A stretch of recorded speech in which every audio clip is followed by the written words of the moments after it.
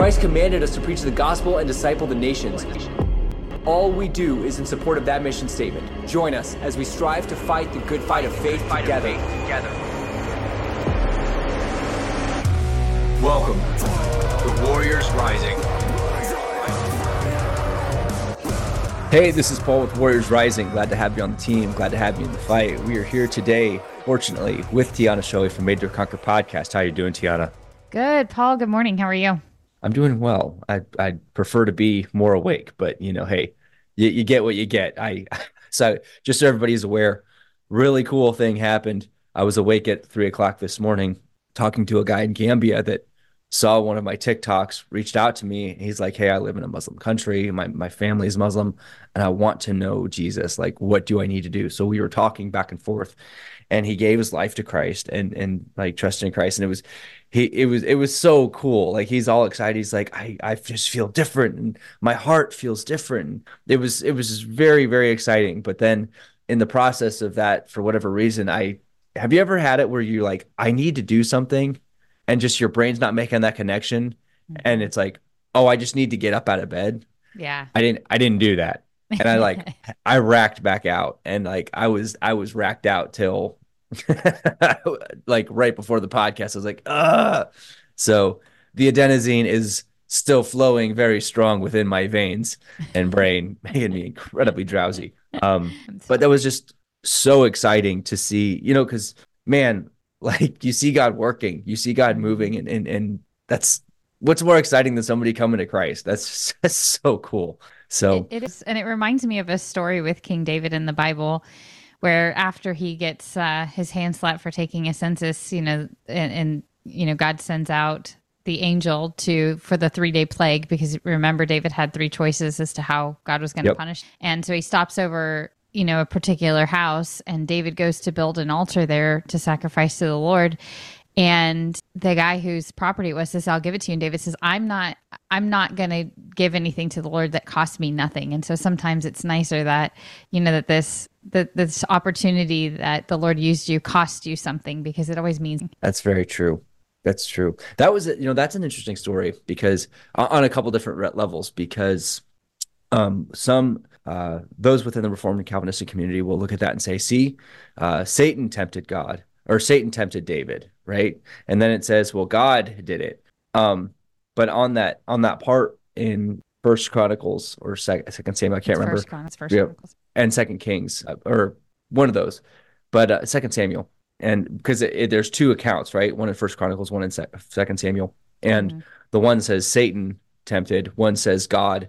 But they always skip what it says about on the one God with God.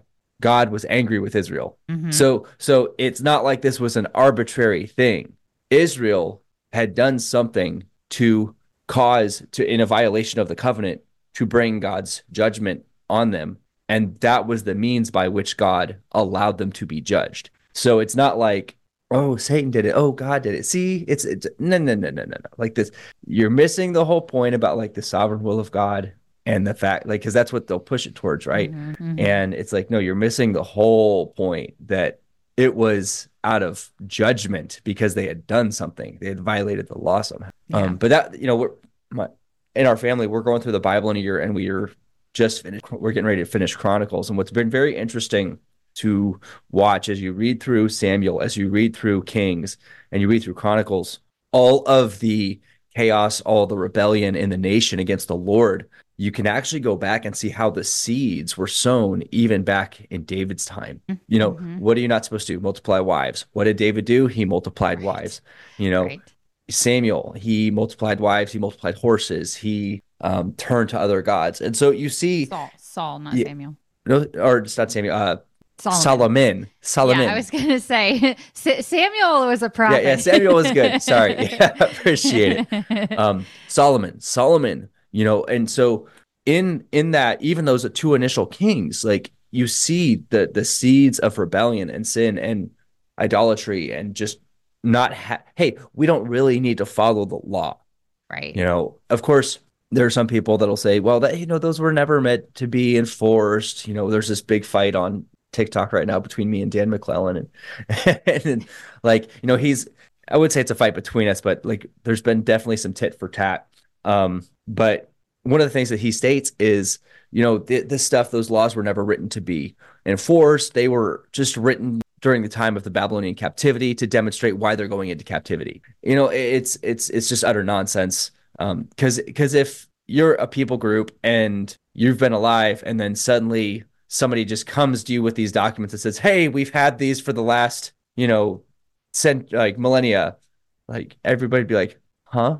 Yeah. What? Yeah. I was not. Oh, we've been raised with this. No, we haven't. It's the what they ask you to believe within higher critical scholarship on these things. Honestly, it's absolutely insane when you actually step back. But we won't get into all that. But it's very interesting to see that the seeds of rebellion laid out even back there, and then it go into full force down the line, because you can't tell me Solomon didn't see his dad doing those things and it affected him. You can't tell me that Solomon's son Rehoboam, seeing his dad do those things didn't affect him.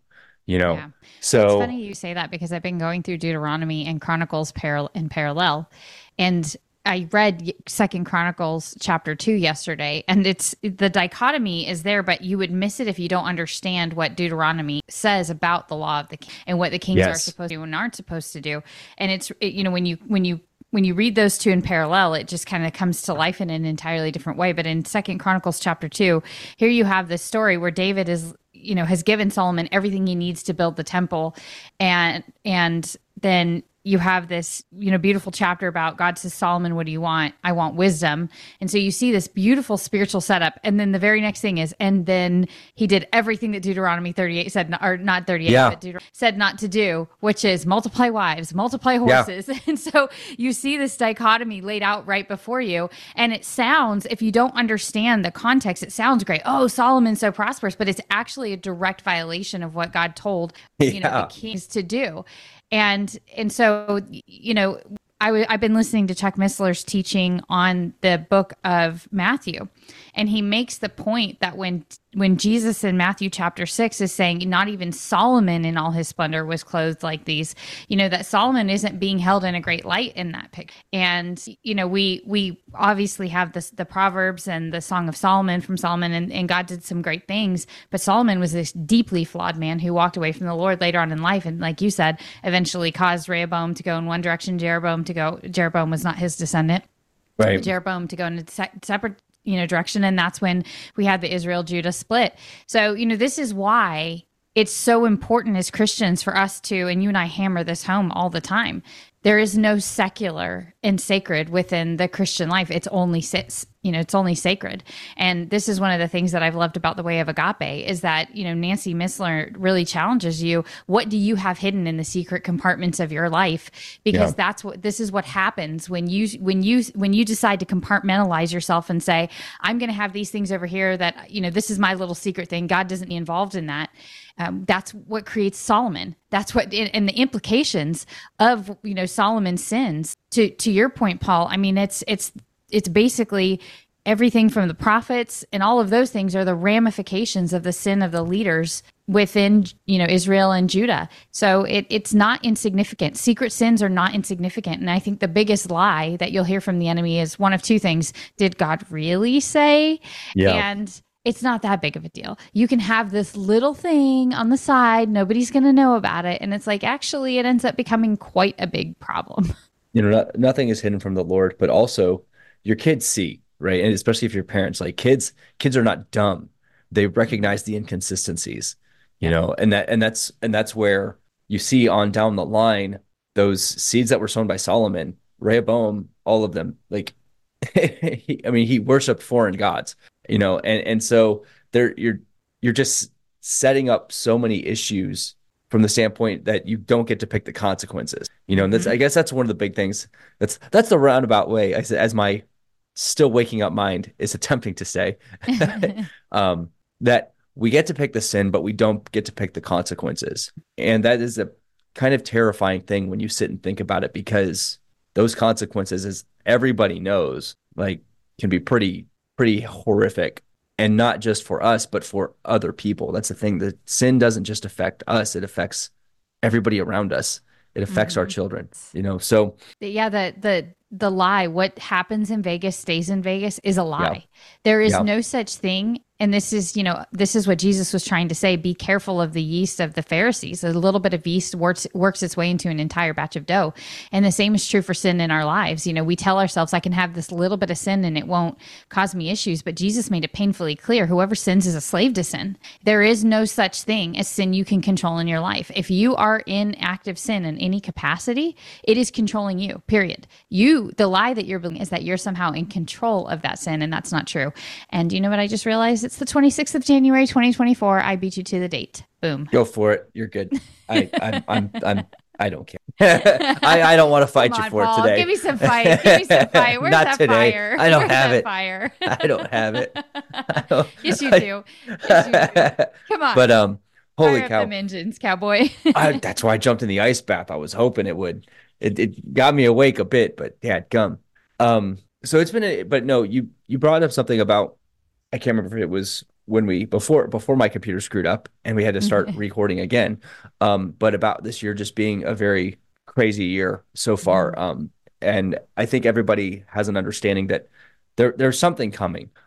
I cannot tell you how many Christians I've talked to that have said, I just feel like something's about to happen. I just feel like something's about to happen. My sister, she said back summer or the fall, she was like, I had this overwhelming feeling of fear that something was about to happen. But then God was just like, hey, it's okay. And she's like, then I had this peace just come over me. And multiple people have stated similar things. But then I was at a coffee shop here recently that I go to meet people. And one of the girls, she was telling me she wanted to actually meet and discuss faith and Christianity and stuff like that. Pretty amazing conversation that we got to have, and definitely awesome that God used. There's a guy there who's a missionary to Africa, him and his family are back here right now, and they're prepping and just training and getting ready to go to a different part of Africa. So they're learning French, they're learning coffee, because they're actually, one of the things they're going to be doing is doing coffee stuff over there as like a shop. And then that'll be an avenue for them to do mission work. It's really, really cool. But anyway, so she was like, you seem very sure in your faith. He seems so sure. But, and it's one thing to say, that's why I want to talk to you about it. She's like, I just have this overwhelming feeling something's about to happen and I have to get this taken care of. And she said it twice. And so I'm sitting there, of course, my mind like, funny you should say that. Like of all of all the ways you could have phrased that, Right. And then I called this one guy who was on TikTok, been off for a little bit, kind of rough go of things since last summer. I don't know his background as far as if he was in Hollywood or Wall Street. I know he was in something very, very specific and prolific. And then he walked away from that because it was basically like, I've got to live for the Lord.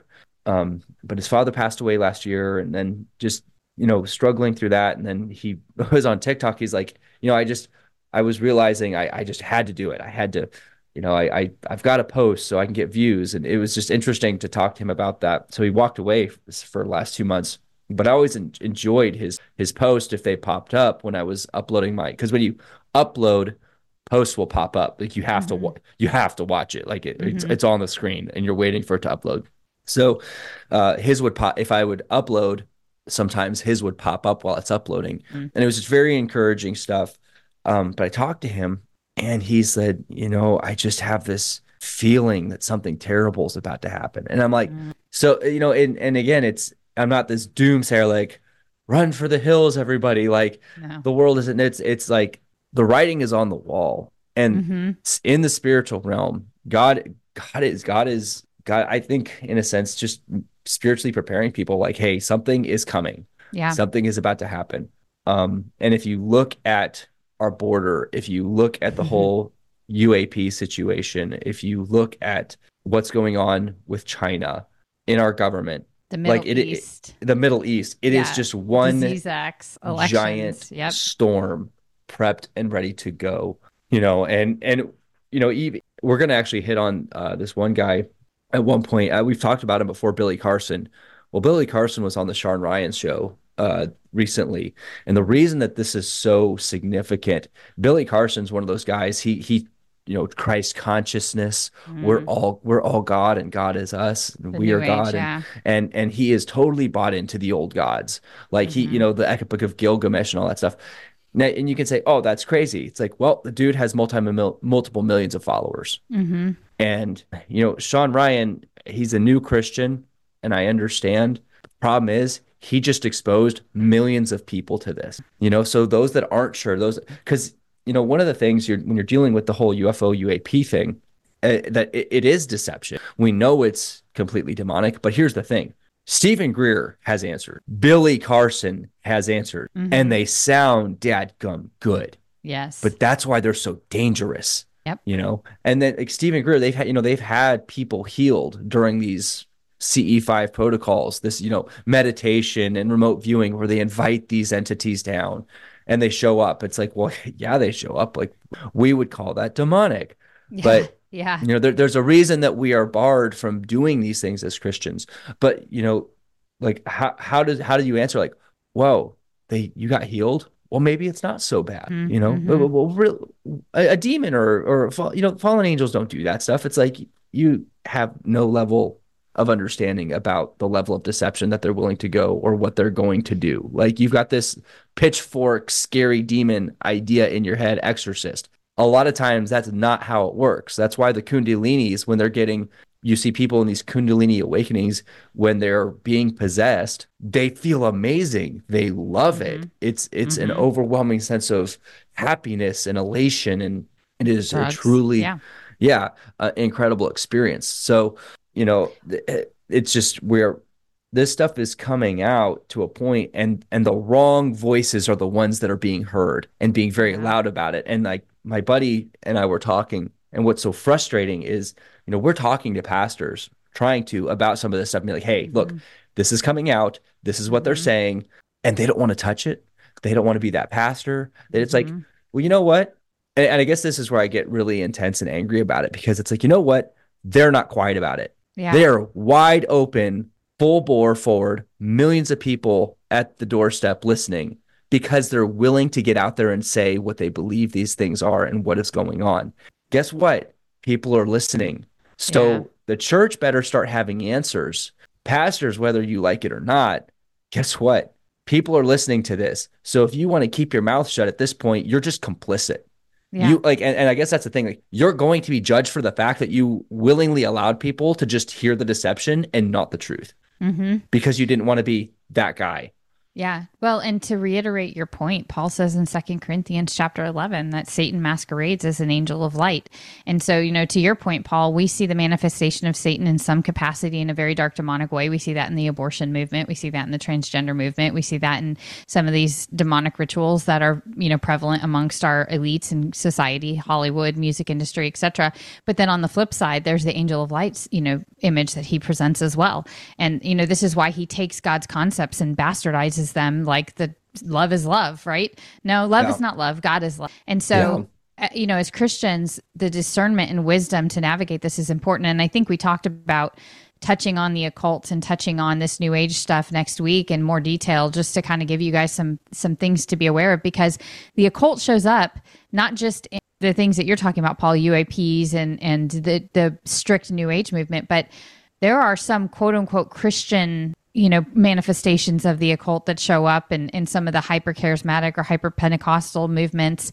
And again, I say hyper, not all, but the hyper, and it rears its ugly head in the type of gentleman that you're talking about here on this podcast, where they take Jesus and they bastardize him.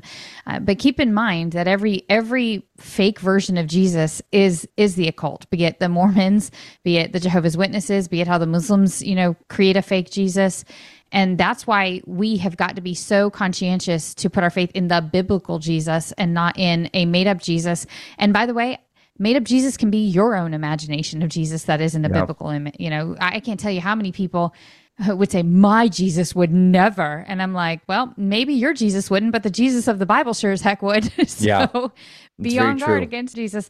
But there's something else I just wanted to point out as we get into the Psalms. The Psalm that the Lord, I just kept feeling was driving home to me. There's going to be a scripture in there where it's clear that God says, I confide in my people what's coming what's coming. And I think the reason that so many Christians and so many people are sensing that something big is coming is because the Bible tells us that those who pursue him, he lets us know. He gives us a heads up. He gives us a warning. And we're going to touch on that in the Psalm. And I think it's important. I think sometimes when God is speaking to us, because we have, unfortunately, a prevalent doctrine amongst many churches that God doesn't speak to people anymore, which I pity Christians who believe that, that don't believe in the power of the Holy Spirit and how he speaks to us. Now, I'm not saying extra biblical stuff, meaning that the Holy Spirit would never speak something to you that misaligns with his scripture. But, the Holy Spirit's going to nudge you, and he's going to put things on your mind and heart, either to pray for things or to do things. And he's going to speak. He is going to speak to you. We serve a live, living, active God, and he speaks to us through his word. But, he also, we've all known that nudge from the Holy Spirit. So, I think sometimes when we feel that sense and that nudge from the Holy Spirit, a lot of people shy away from that, and they question, this can't really be God. This can't really be God. But I'm saying if it doesn't go away, it really is God. Yep. If you can't escape it, and this is something that my dad taught me, when you're listening to teachings, the things that don't go away are typically the things from the Lord. And so when you have that teaching that sticks with you, or you have that, that thing that the Holy Spirit just continues to remind you, hold on to those things, because God's trying to get your attention with something, and don't write it off as my imagination. And if you're questioning it's your imagination, write it down in a prayer journal, pray over it, and ask the Holy Spirit to cleanse anything that isn't from him. And you'll be surprised when all the sifting occurs, what remains. And what remains is typically the truth, especially when we pursue the truth, because God promises, hey, look, seek me and you will find me, when you seek me with all your heart. Yep. So my psalm is Psalm 10. And this was totally, given the things that we've been talking about, like this, God just, it was funny because I woke up and I'm like, Psalm 10. And I was like, boom. All right. Thank you, God. But it says, why do you stand afar off, O Lord? Why do you hide in times of trouble? The wicked in his pride persecutes the poor. Let them be caught in the plots that they have devised. For the wicked boasts of his heart's desire. He blesses the greedy and renounces the Lord. The wicked in his proud countenance does not seek God. God is in none of his thoughts. His ways are always prospering. Your judgments are far above, out of his sight. As far as for all the enemies, he sneers at them. He has said in his heart, I shall not be moved. It shall never be in adversity. His mouth is full of cursing and deceit and oppression. Under his tongue is trouble and iniquity. He sits in the lurking places of the villages. In the secret places, he murders the innocent. His eyes are secretly fixed on the helpless. He lies in wait secretly as a lion in his den. He lies in wait to catch the poor. He catches the poor when he draws him into his net. So he crouches, he lies low, that the helpless may fall by his strength. He has said in his heart, God is forgotten. He hides his face, he will never see. Arise, O Lord, O God, lift up your hand. Do not forget the humble. Why do the wicked renounce God? He has said in his heart, you will not require an account. It's man, I think of that, and it's like, you see this on such a large scale. God's not going to, I'm not going to have to pay for this, but you have seen, for you observe trouble and grief to repay it by your hand. The helpless commits himself to you.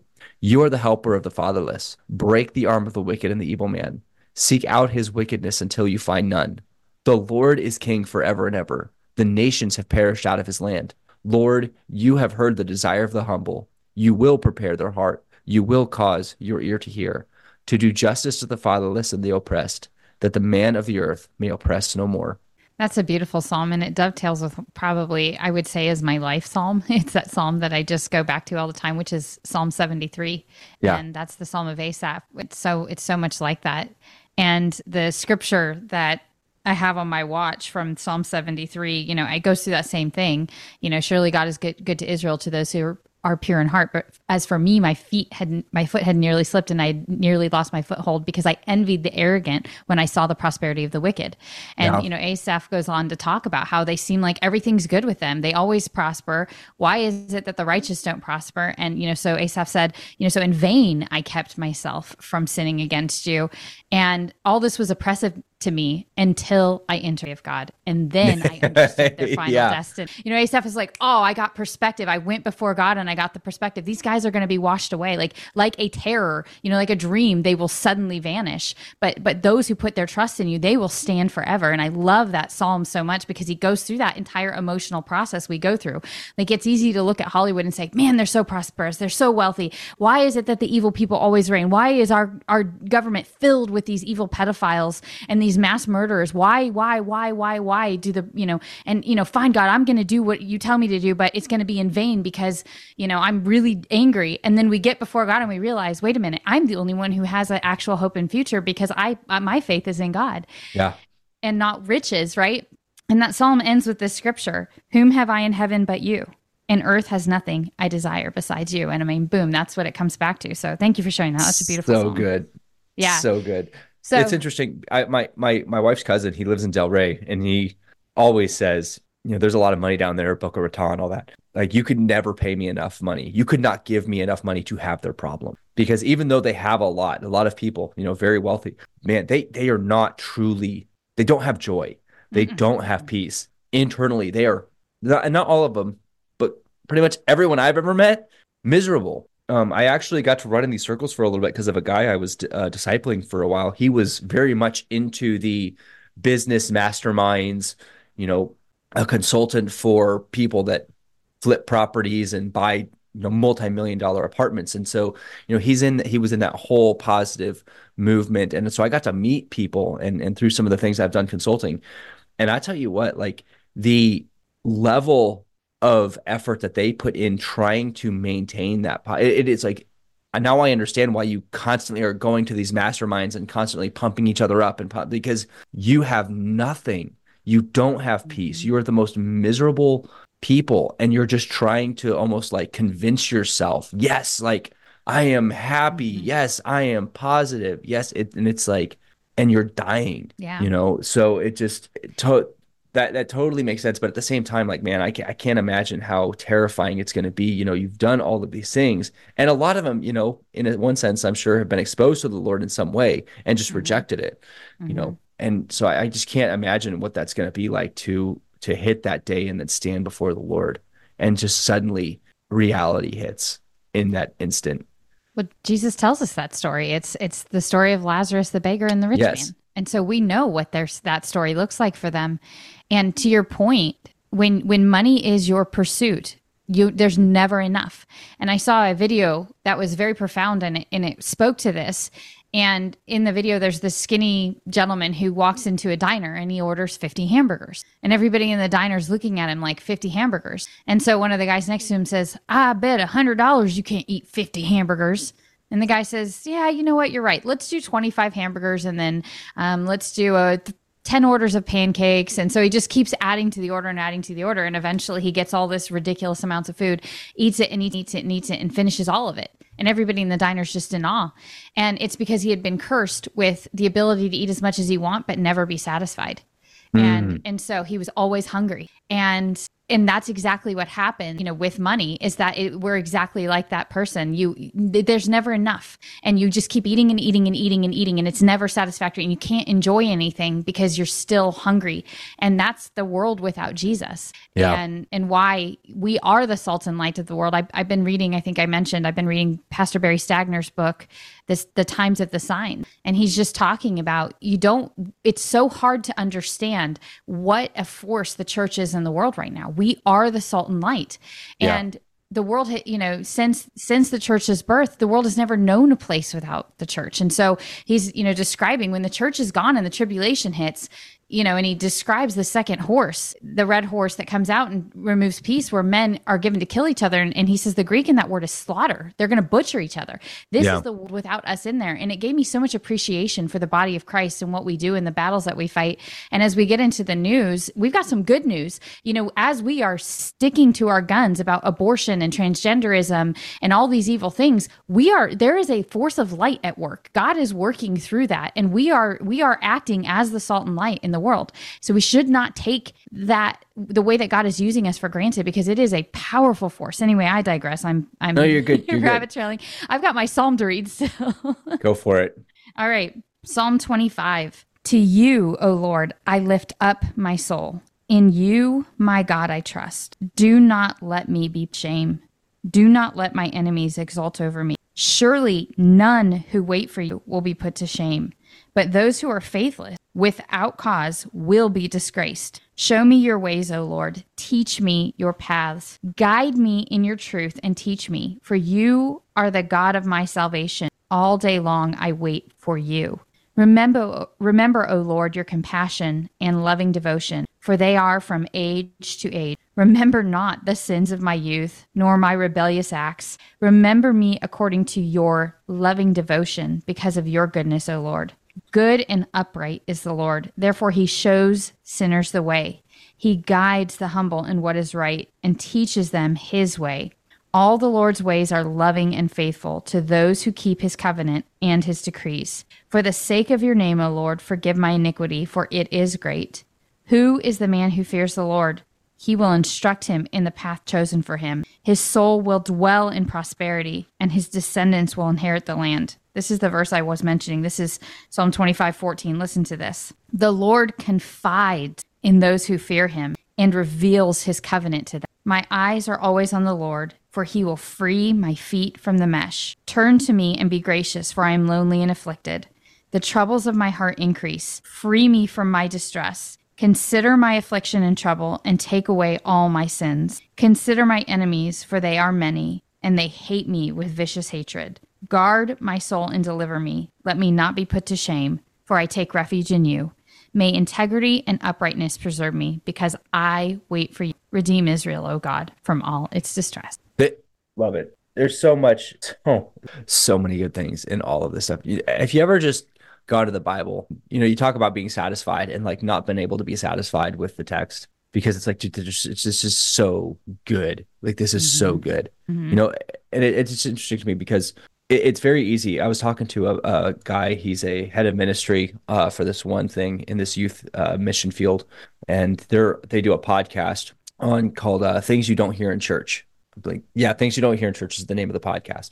But I was talking to him yesterday, and it's amazing because from the standpoint that we can look out and see very, very grim, but at the same time, like that satisfaction of the Lord in the process of suffering, in the process of not knowing, But as I was reading this stuff, as I was reading this stuff this morning, and then what's been going on TikTok, and just in general, I know we talked about it last week, but lines are being drawn. Yep. And 2 Timothy 3 really came to my mind. That Walter Martin actually hammered this in his teaching on liberalism and how liberalism was invading the church and the seminaries, and how we were losing the seminaries to liberalism and higher critical scholarship. And there was an actual, most people don't know this, mate, probably, but like within Princeton and many schools and churches that were very orthodox at one time, liberalism and higher critical scholarship came in and just decimated them. Harvard. Yeah, Harvard. And what most people don't know is there was an actual fight. Like, it was a legit fight between those that held to biblical truth and the liberals always won out, unfortunately. But I think in a sense, for me, as I look at it, I believe the reason is because people that went with this stuff, they had an understanding, at least on the initial, well, this allows me to live how I want to live and do the things I want to do, and I can still claim to be Christian. Yep. But in 2 Timothy 3, Paul writes, "Know this, in the last days, perilous times will come. For men will be lovers of themselves, lovers of money, boasters, proud, blasphemers, disobedient to parents, unthankful, unholy, unloving, unforgiving, slanderers, without self-control, brutal, despisers of good, traitors, headstrong, arrogant, lovers of pleasure rather than lovers of God, having a form of godliness, but denying its power. From such people, turn away." And so here we even see it. They have a form, and the word having a form of godliness, the word is ephsevia in the Greek, and it means piety, reverence. So they have a form of our religion. They have a form of our piety, but they deny its power. We see this on so many fronts right now because it is a war. We are fighting for the truth of the text of Scripture. We are fighting for the truth that is the gospel of Jesus Christ, that he has appointed a day in which he will judge the world. Like, that is a fact. But it says that we need to turn away from these people. We need to turn away from them. But then he goes on in chapter 4, "I charge you, therefore, before God and the Lord Jesus Christ, who will judge the living and the dead at his appearing in his kingdom. Preach the word. Be ready in season and out of season. Convince, rebuke, exhort with all long suffering and teaching. For the time will come when they will not endure sound doctrine, but according to their own desires, because they have itching ears, they will heap up for themselves teachers, and they will turn their ears from the truth and be turned aside to myths. And that word in the Greek is mythos, so it literally means myths. And so it's literally saying, what's he saying? Like, look, they're going to come along people.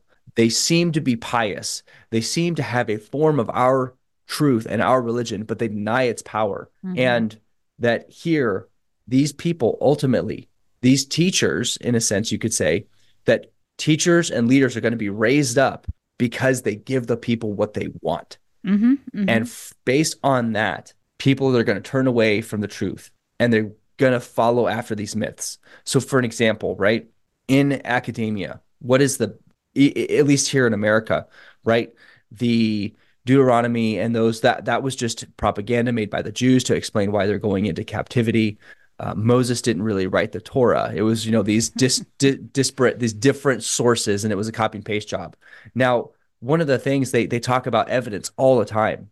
And if you don't think that this is a big thing, again, I'm going to say, like, if your children go to school, if they take any classes on Christianity or scripture, they are going to get exposed to higher critical scholarship. And in the majority of places, it is going to be taught as the most true.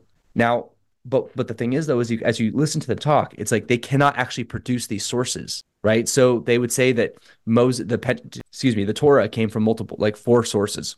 Well, they can, and then they basically take the text over a cheese grater. They look at words, they look at phrases, sentences, and they break this up, and then they've actually gone back, and then they take this and say, okay, these are the sections that should have gone together. And that, well, there is no way you could actually ever go back, look at a text, and then tear it apart and say, okay, this was the original. Like, basically take the 5 books of Moses, separate it into 4 different documents, cutting apart sentences and paragraphs, and then actually know, oh, for sure, this is what it originally was. That's an impossibility. We have no history of this. There's no empirical evidence. This literally is a theory that was developed, and the initial foundations of the theory have all been proven wrong. Yes. But and that's something that, but that's not what you're going to hear. No. Right. And so again, I say all this to say with great intensity, like, there is a war for the hearts and minds of the people and our youth and our children. And it is only going to continue to get more intense. Yes. I know I bring up TikTok. Dan McClellan has 680,000 followers. That is almost 750,000 people. And when you look at the number of views that he has, but and that's just Dan McClellan. You're not talking the numbers of instructors in university. Bart Ehrman and many others, Fishbane, all these guys. These people have mass impacts on the youth and within academia. But to your point, Paul, I want to pause here, and I want everybody to hear what I'm about to say. Parents, go to the website Patterns of Evidence. He's a Christian filmmaker. Get all of his films, A, because it's a great cause you're supporting, but B, your children should be watching them, and you should watch them with them and start them young and watch all of those Patterns of Evidence films, because what Paul's talking about, this filmmaker does, is he goes and he interviews all of these higher critical scholars, and then he brings the Christian perspective to refute it. So he lets both conversations play out in his documentary, but he points out the evidence that refutes it. So that way, as your children are exposed to this stuff, they have been educated in what the other side of the argument is. And he's a phenomenal filmmaker. I learned about him from Frank Turek, and he covers all of that stuff in depth. Patterns of Evidence, amazing stuff. And he covers, all of they said that there wasn't writing in the time of Moses. And then he goes back and finds all of the archaeological evidence. And he does a lot of this in Egypt. He does a lot of this in the Middle East. So he does a lot of his filmmaking with scholars in the actual locations of where these debates can occur. So I strongly encourage you to start getting your children exposure to that. But, to your point, Paul, Harvard was a Bible college. It was meant when it was founded to train pastor. Yes. And to the point that you're making is that all of these false teachers and all of these false ideas appeal to the sin nature of mankind, whereas the truth, it pierces our sin nature, it affronts, it hurts our sin nature. And so be conscientious of the things that make you feel good but aren't true, because that's the difference, is that God's word will pierce. The scripture right above what you just read, all scripture is God breathed. and useful for instruction, for conviction, correction, and for training in righteousness. And so it's meant to be uncomfortable. God's word should be uncomfortable, whereas these other alternatives bring comfort and they appeal to that sin nature. But the most important thing Jesus reminded us of this, which is broad is the road that leads to destruction and narrow is the road that leads to life. We should be on the least popular path. And so it shouldn't surprise us that the majority goes down the broad path because it's appealing to their sin nature and they aren't interested in the truth and they aren't interested in dealing with their sin nature and the death that all of us are reeking with, until we are given new life in Jesus Christ. So it should not be a surprise to us that Dan McKellen is more popular than you, Paul, because people want that, because it tells them that I'm okay the way that I am, whereas you're coming and saying you're dead and you need to recognize the death within you and the disease that you're dying of. And one is appealing to humans and one is not. J.G. Machen, he was a great Presbyterian minister. He was kicked out of his seminary because he fought the liberals till they kicked him out. And then in his denomination, he fought them until they kicked him out. Mm-hmm. So it has cost. This is not a new fight. This has been going on for the last 200 years, really 2,000 years. 2,000. Yeah, very false true. Teachers of the very letter true. to the church in Ephesus. You found those who claim to be apostles but are not. Yeah. Yeah, exactly. So this is not a new fight, but it is here, and especially what's going to be very interesting to see again as this year plays out. What occurs, because we know something's about to happen. Now, whether this is on a large scale, whether it's something significant on a small scale, we don't know.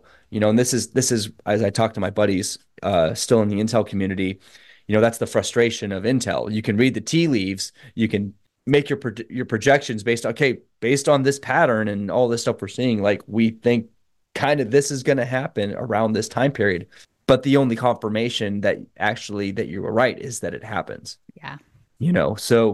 But I think that we're hurtling towards the end. There's still many things that have to happen. We still have to go to a global system.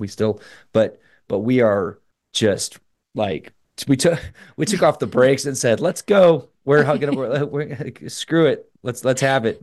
But well, speaking of global system, one of our headlines has to do with something the Pope announced. So I think we're going to start talking about some of those things that are hurling us into the things the Bible warned us were coming. Pope Francis, and this goes to Daniel 7. Daniel 7. If you study Daniel 7 and Daniel 2, you will get the whole list of Gentile empires leading up to the end. Mm-hmm. And after the Persian, Babylonian, Greek, and Roman, Rome, we see the two legs. And so Rome in the 300s really is about 300s when it really significantly went to that east-west balance of power. Yes. And since that time, even though it's kind of shifted, we've always since then had an east-west dual-sided balance of power within the world. Then it says we go to a global system. And then from there, it divides into 10 regions with 10 leaders. And then an 11th arises. And that 11th is who we usually call the Antichrist. So there is still things that have to occur before this actually takes place. Now, we do know, obviously, this can happen incredibly. It's amazing how much stuff can shift. But Pope Francis advocates for powerful global government not subject to changing political conditions. This is on LifeSite. Pope Francis' new climate document, Laudato Doom. I don't know how to pronounce that. Latin. Come on, get your Latin. I don't speak Latin. Dangerously asserts the transference of moral authority to the atheistic globalists who serve not God but the prince of this world, stated Michael Hichborn. Vatican City, in his new apostolic exhortation on climate change, Laudato Dum, Pope Francis has issued a striking call for a multinational or global government that would be independent of changing conditions in the world. Highlighting his desire for a supernatural body to ensure that climate change measures are implemented, Pope Francis wrote, "The issue is that they, unspecified global organization, must be endowed with real authority in such a way as to provide for the attainment of certain essential goals. In this way, there could come about a multilateralism, big words, that is not dependent on changing political conditions or the interests of certain few and possess a stable efficacy." The papal comments come halfway through his newly published, which comes 8 years after Laudato Si and forms a second part to that first ecological text. Writing about the weakness of international politics, Francis highlighted multilateralism. So again, and it's Andy Woods. If anybody hasn't checked out Andy Woods, it's been interesting. Andy Woods is a pastor of Sugarland Bible Church. He's the president of Francis Schaeffer Theological Seminary. And he has been talking for a while about how they're going to bring in the global government based on climate change. They're going to appeal to that. And it goes back to the earth worship and all of that. So we have this call in Agenda 2030.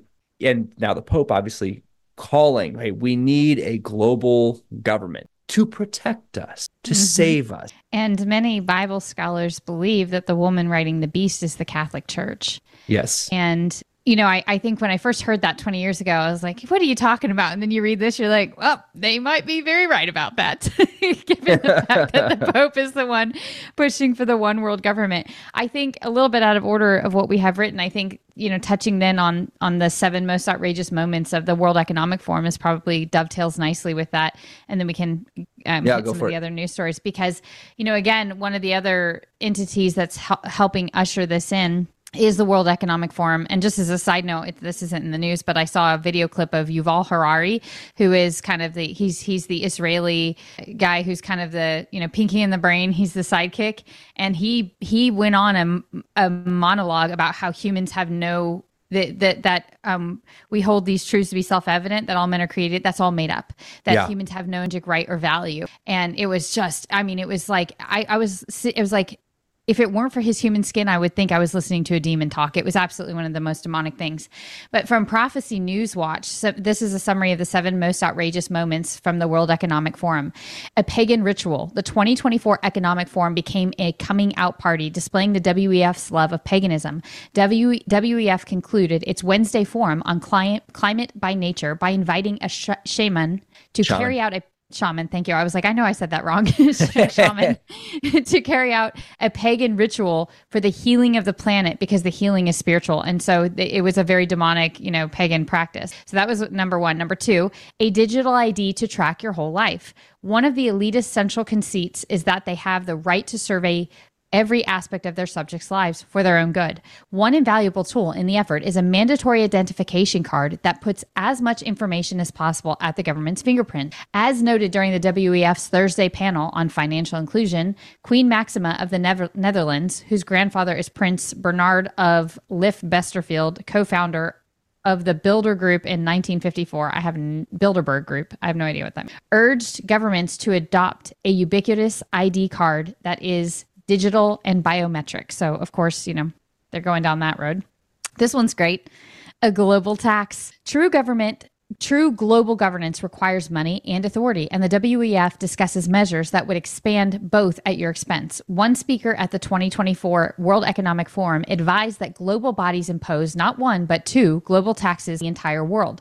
Let's start taxing carbon, advised International Secretary General Agnes Callamard at Friday's WEF panel on the global risks. She added that government should enact not just a carbon tax. The UN General Assembly has adopted a resolution on the necessity to have a global tax regime so that actually we can raise the money required for all the UN's proposed changes. Let's tax the corporate interest. Shocking. So let's just go with this. The first thing we have, right? The pagan ritual. So the fact that they are having a pagan ritual to close it out, right? This demonstrates the truth. They always reveal their hand. And part of that is because they know they can't, right? It's kind of like Richard Lewontin when he admitted, hey, us scientists and within the scientific community, we are willing to ignore failed theories. We're willing to ignore all the craziness that we posit in science because our first loyalty is to materialism, you know? And so he felt safe enough to be able to admit that. So the fact that they're able to do this and they're willing to say, hey, this is a pagan ritual, right? It demonstrates, 1, that this truly is spiritual, and 2, they don't really care because they know it's not a big deal. Nobody's going to say anything and call them on it. And, you know, obviously we've talked about the digital ID, and this is where, you know, a lot of us believe cryptocurrency is going to have a play due to what it actually is and the technology and how it works and how it is able to, if you establish that if you put the central bank digital currencies on that, then they're going to be able to do everything that they're wanting to do here. And then obviously this global tax, who doesn't want to pay more money to the government? Right. Well, it's how they keep you enslaved. Yeah. Yeah.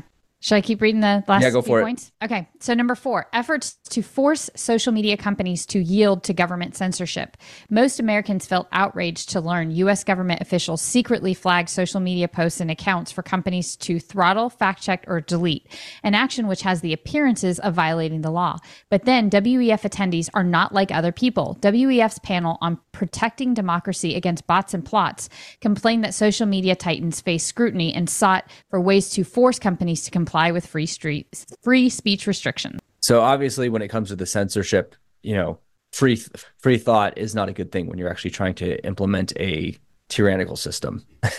Just simply put, and that's where social media, and that's obviously, and everybody that listens to this knows this. That's why they hate the fact that Musk took over Twitter, because he's allowing anybody to really say whatever they want. And when you allow those ideas and that stuff to come out, then people can actually expose what's going on. They can talk about the government. They can talk about the truth about what our government is doing. And that's what they don't want, because then they can't bring in their plans for power. Yeah. Well, and it's been fascinating since the bird was freed, how conservative values have started to win and how much progress we've made in the conservative arena since we've had a voice again. It's really been phenomenal to watch. I know we're talking a lot about all the quote unquote doom and gloom, but I would say on the other side, there's some news stories we're going to hit that are very positive, and you can see the fact that finally we have a stage again and a voice, how much influence we've had. So continuing on, speaking of which, point 5 goes straight into that. Number 5, reining in Donald Trump and U.S. sovereignty. Although the environs of the annual Davos conference lack no conceivable amenity, a persistent discomfort pulls through the 2024 WEF the possibility that Donald Trump will beat Joe Biden, Michelle Obama, so that's who's actually going to, this November. To compensate, multiple speakers discuss the joys of circumventing democracy and hemming in Trump or any elected leader who represents the average man instead of the Davos man. So they're afraid of the orange man bad. I don't know. I'm not convinced that Michelle's going to run. So we'll see. I'm being sarcastic. I mean, is it going to be Joe Biden? I just don't think I don't know how. I don't know how. I don't know if there's enough methamphetamines to amp that dude up to that point. I do know, because didn't they talk about how they're going to be completely removing, like he's not going to be what's the word? Debating. Yeah, no, he can't. He can barely form a coherent sentence to do a speech, let alone debate. So, I mean, is it going to be Newsom? Is it going to be Michael? I mean, Michelle Obama? Is it going to be? Yeah, I mean, it's. We'll see. I'm being sarcastic, but yeah, we'll see is a good one. But mark my words, and I don't think anybody is. Unless something insane kicks off in our country, and then they're like, that a nuke comes off, even something small, like a small explosion of some kind, like it. We do not know. No. And believe me, they're going to do everything in their power to keep Donald Trump out of office. If that means martial law, if that means civil war, if that means these sleeper cells waking them up, they're going to do everything they can. He's scared. He scares them. Yes. Anyway, number 6, the WHO lockdowns and pushing the green agenda to preserve health. Davos officials made it clear that public health measures will play a role in their plans, despite some of the most prominent considerations proving counterproductive. World Health Organization Secretary General Dr. Tedros Ghebreyesus that's weird. I have no idea how to say that. Refused to answer Canadian journalist Andrew Lawton's question about whether he would reject lockdowns as a public measure for future pandemics. And we have an article about that coming up. And then 7, pushback. Despite bad ideas pervading and every World Economic Forum, this year's Davos conference featured notes of dissent. Perhaps eyeing the reality of a Donald Trump presidency, the WEF invited some bona fide conservatives to speak, cramming them mostly onto the same panel on Thursday. Get them out there, get them to speak quick. Nobody's really going to listen. So, as Alex Jones, when he was on Tucker Carlson, talked about, because Tucker was like, how it's crazy the number of predictions that you made that came true. It's like, look, I just read what they said they were going to do. I read the timeline that said we're going to do it. And so I said, hey, they're saying they're going to do this. And then boom, they did it, and it's 2024. I mean, back in 2000, I don't think any of us would have thought that this all was coming like this, and the shaping of the world. But it's even in the last 4 years, we had a mass ramp up, obviously, there was a lot that went on, and then it kind of lulled, right? So we've been in this period of, there's been this kind of like slowdown period of waiting. But I think that this year definitely, there's a lot of things that are going to be starting to kick off again within the next 6 to 12 months. But like you said, the World Health Organization pandemic agreement paves way for turnkey totalitarian state, says FRC expert, and this is on the Washington Stand. The Secretary General of the World Health Organization has warned the world could miss the deadline to ratify a new pandemic accord expanding the World Health Organization's authority, which is what we all want. I want to make sure I'm healthy. Meanwhile, pro-family advocates have formally told the Biden administration they fervently hope the agreement will never be adopted. I'm concerned that member states may not meet the May adoption date of the WHO pandemic agreement, said Secretary General Tedros Adhanom Ghebreyesus in Geneva Monday. That would suit its opponents just fine. We call on Health and Human Services to reject the draft agreement in its entirety and reconsider the need for a pandemic agreement. The draft agreement cannot be salvaged, Family Research Council told the Biden administration the same day. The Family Research Council cited numerous concerns about the agreement, which would transfer 1/5 of all U.S. supplies, 1/5 to the World Health Organization, encourage government censorship of misinformation, and formally announced that human health is no more important than animal life in a formal comment discouraging the Biden administration from unilaterally acceding to the accord. Yikes. That is rather terrifying. Yeah. Not going to lie. I agree with you. One story that we didn't hit, but I think we don't have to read the story, but hey, right now 25 states are back in Texas for protecting our border. All I got to say is yeehaw, go Texas. Yeah. Well, and so this kind of goes into, in a sense, all of these, right? Mm-hmm. What would lead to a global system? What would allow for a global system? I mean, something pretty chaotic has to happen. Now, obviously, one of the things that many people have pointed out is the U.S. has to fall or get so weak that it just has to submit to a global system. We are in a soft civil war.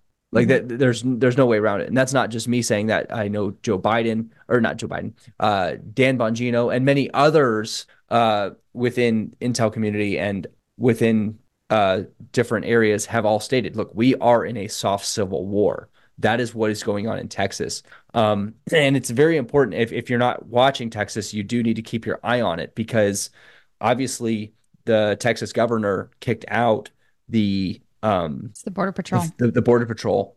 But now, like, they're really actually, like, again, you got guys with guns against guys with guns, So it is there is a lot of heat around this issue, and it's kind of one of those things that we don't necessarily know how it's going to end. But this is you have a government who is attacking openly a state for practicing and upholding the Constitution and their right to defend themselves. Yeah. So it's not going to be fun. And we do have a video. You can look it up on Rumble that I would highly recommend. Yeah, we'll put a link to it. And it's an Iranian illegal alien. He's like, I'm not Muslim, I'm agnostic.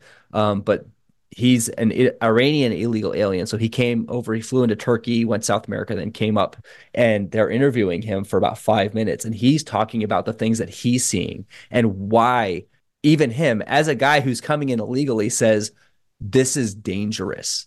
Like, this is crazy. So it is well worth the 5 minutes to watch what he says there. Don't buy the little lie that these are people seeking sanctuary. That might account for a small portion of what's happening, but there is a ton of human trafficking, especially child sex trafficking occurring. Yes. And then those that aren't being sex trafficked and human trafficked are coming here to fight a war against us in our streets.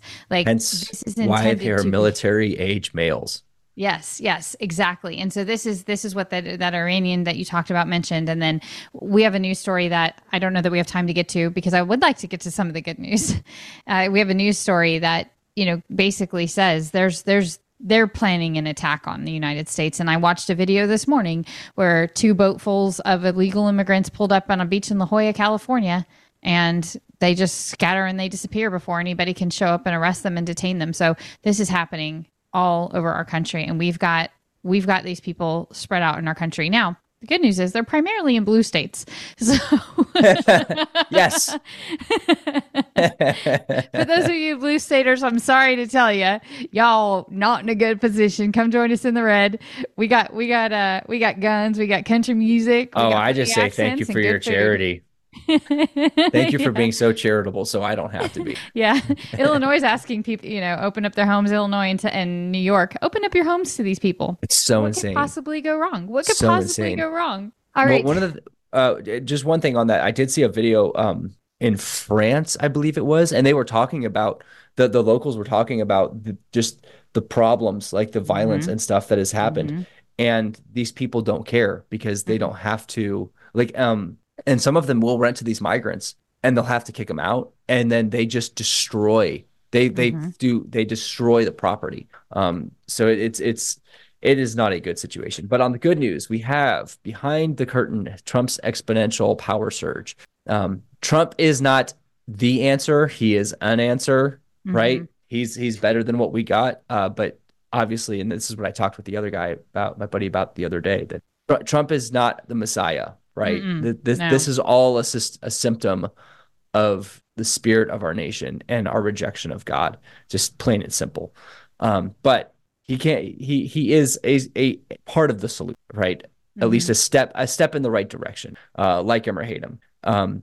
Something shocking and telling has unfolded beyond Donald Trump's onstage, online, and courtroom theatrics. He's running a professional, well-managed, disciplined presidential campaign. His 2024 operation is more sophisticated, dare we say traditional, than the slapdash improvisation of his White House and 2 previous runs. It matters because Trump likely will wrap up the nomination in record time with almost universal GOP establishment backing. If he were to win and run the White House like he has his campaign, he could reshape America and its government more quickly and in more lasting ways than he did during his first term. Winning the nomination fast and decisively speaks only to his power with the activist GOP. Exit polling showed lots of New Hampshire Republicans won't vote for him, especially if convicted. But his hand is a lot stronger than most expected a year ago. Between the lines, many top Republicans assumed that after the Capitol riot, no one sensible would go near him. The campaign would be fringe and cringe. Instead, Trump has rolled up the party even tighter than he did when he was first president. Now, one of the things obviously to notice with Trump, and this is, I go back to things that he'd done, right? He did amazing things for our economy. He did amazing things for cutting down, slashing regulation.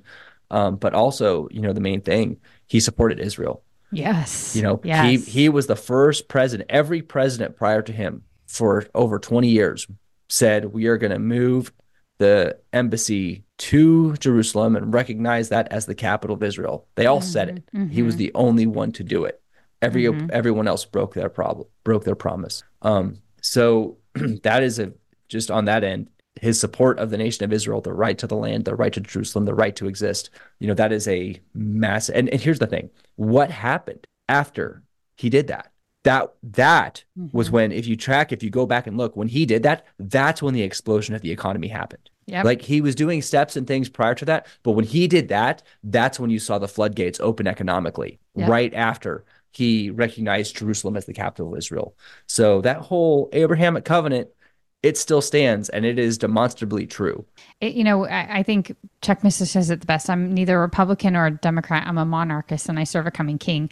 Yep. As Christians, we're always voting for the lesser of 2 evils, because the only perfect politician will be Jesus when he's seated on his throne during the millennial kingdom. And so, no, we cannot condone everything that Trump does, but at the end of the day, he is a force for primarily good in the world, and Yeah. he upholds many conservative values. Not all. I don't care for his stance on abortion, and I think that's a very important stance. But if we're going to stem the tide of evil in our country, I think he's probably the most likely candidate that is able to do that. So I think it's good to see the conservative movement gaining traction. I think that's really the heart of the story is, look, we're coming together, we're gaining traction, we're pushing back against these dark, evil things. And a lot of good things have been done. We're starting to shut down some of these surgeries for kids are starting to be shut down by different states. Yes. We're seeing 25 states unite behind Governor Abbott to stop the tide of illegal immigrants into our country. There's a lot of good stuff happening in our world. And this is just meant to highlight that, look, there is positive. And then the last story that I thought was great news is that the LA Times slashes newsroom as paper struggles under billionaire owner. Sacramento, California, from Politico. The Los Angeles Times on Tuesday laid off at least 115 people, including about a quarter of its newsroom, in a stunning second round of major layoffs in less than a year that underscored broader challenges facing the news business. So look, guys, these fake news corporations are losing money. They're shutting down because people are tired of being fed BS. And so, I just want to remind you guys that yes, there's a lot of evil out there and there's a lot of horrific things happening, and the battle is far from over. And as long as we, the bride of Christ, are here as the salt and light, we must continue to be salt and light within the culture, because it's working, it's effective. Maybe not to the degree that we want it to be, but man, I can tell you what, if we had God's perspective, it would be very different. We would feel and think very differently about what's happening in our world. And we are starting to make an impact on the culture. And I don't think we need to lose sight of that. So for all of you out there who feel like, that conversation you had with this person or that person didn't go anywhere, keep having them. We live in a republic, which means that we have to have conversations with each other about tough things. We have to be willing to talk about the differences in the way that we think. We have to have the dialogue of ideas, because that is how this nation was founded. Charlie Kirk reminds us there's only two ways to rule people: by force or by influence. And our government was set up by influence. So we have to take the time to have those conversations with each other so influence can still be the thing that wins the day. All right. Got your B? I got my B. Usually you're the one asking me. Yeah. Should I go first? No, I'll take mine. Okay. Ted Cruz grows out mutton chops in preparation for civil war, and the picture is absolutely phenomenal. In Texas, tensions have escalated dramatically between the federal government and the Lone Star State as illegal immigration continues unabated at the southern border. Following the Supreme Court's decision in favor of the Biden administration's right to remove razor wire placed by Governor Abbott's National Guard, Texas Senator Ted Cruz grew out mutton chops in prep for civil war. I do declare that the federal government has overstepped its authority, said the Texas lawmaker to a crowd of armed Texans as his extravagant sideburns jiggled dramatically with each drawling syllable. Oh, I love it. I typically love the political Babylon Bees because they're so good. Like, Supreme Court rules it's illegal for National Guard to guard nation. and then Amy Coney Barrett says ruling for open border has nothing to do with landscaping work she needs done this summer. But this time I decided to go with a Christian one because we gotta sometimes take short, small jabs at each other. So being a Calvary Chapel girl and growing up where we wore jeans and t-shirts to church, this one really hit home. Embarrassing. Baptist man shows up to heaven in a suit while everyone else is just wearing Hawaiian shirts and sandals. Heaven. The multitudes gathered in glory were hushed into awkward silence today as a newly arrived Baptist man showed up in a suit, even though everyone else in heaven was wearing Hawaiian shirts and sandals. The man had hoped to enter heaven looking his best as an act of worship to the Lord, but found himself feeling vastly overdressed after seeing everyone else dressed in far more casually than you would have anticipated. Oh, you've got to be kidding me, the man sighed as he entered through the pearly gates and saw what appeared, based on everyone's attire, to be some sort of luau. Everyone here is basking in the glory of God, and this is how they dress? I thought for sure heaven would have a tighter dress code than this. Looks like there's a slacker convention. It looks like a slacker convention if you ask me. Do they even read the King James around here? Oh, sorry. Couldn't resist. Being a Calvary Chapel girl, flip-flops and Hawaiian shirts were the church culture I grew up in. So thank you all for joining us today. Greatly appreciate you all. I appreciate you all sticking with me because it is not an easy morning for me. Anyways, You guys are awesome. Thank you for giving us your time. If you have questions, if you have prayer requests, if you have something you would like us to talk about, possibly email us. Email me, paul@thewarriorsrising.com. Just continue to do the things that you guys are doing. We are definitely getting emails, and you guys are sharing your stories. And I know that Lena and those guys are doing some pretty amazing things, and that Bible study was phenomenal. So greatly appreciate you guys being faithful to carry out your mission that God has given you. So continue to do that.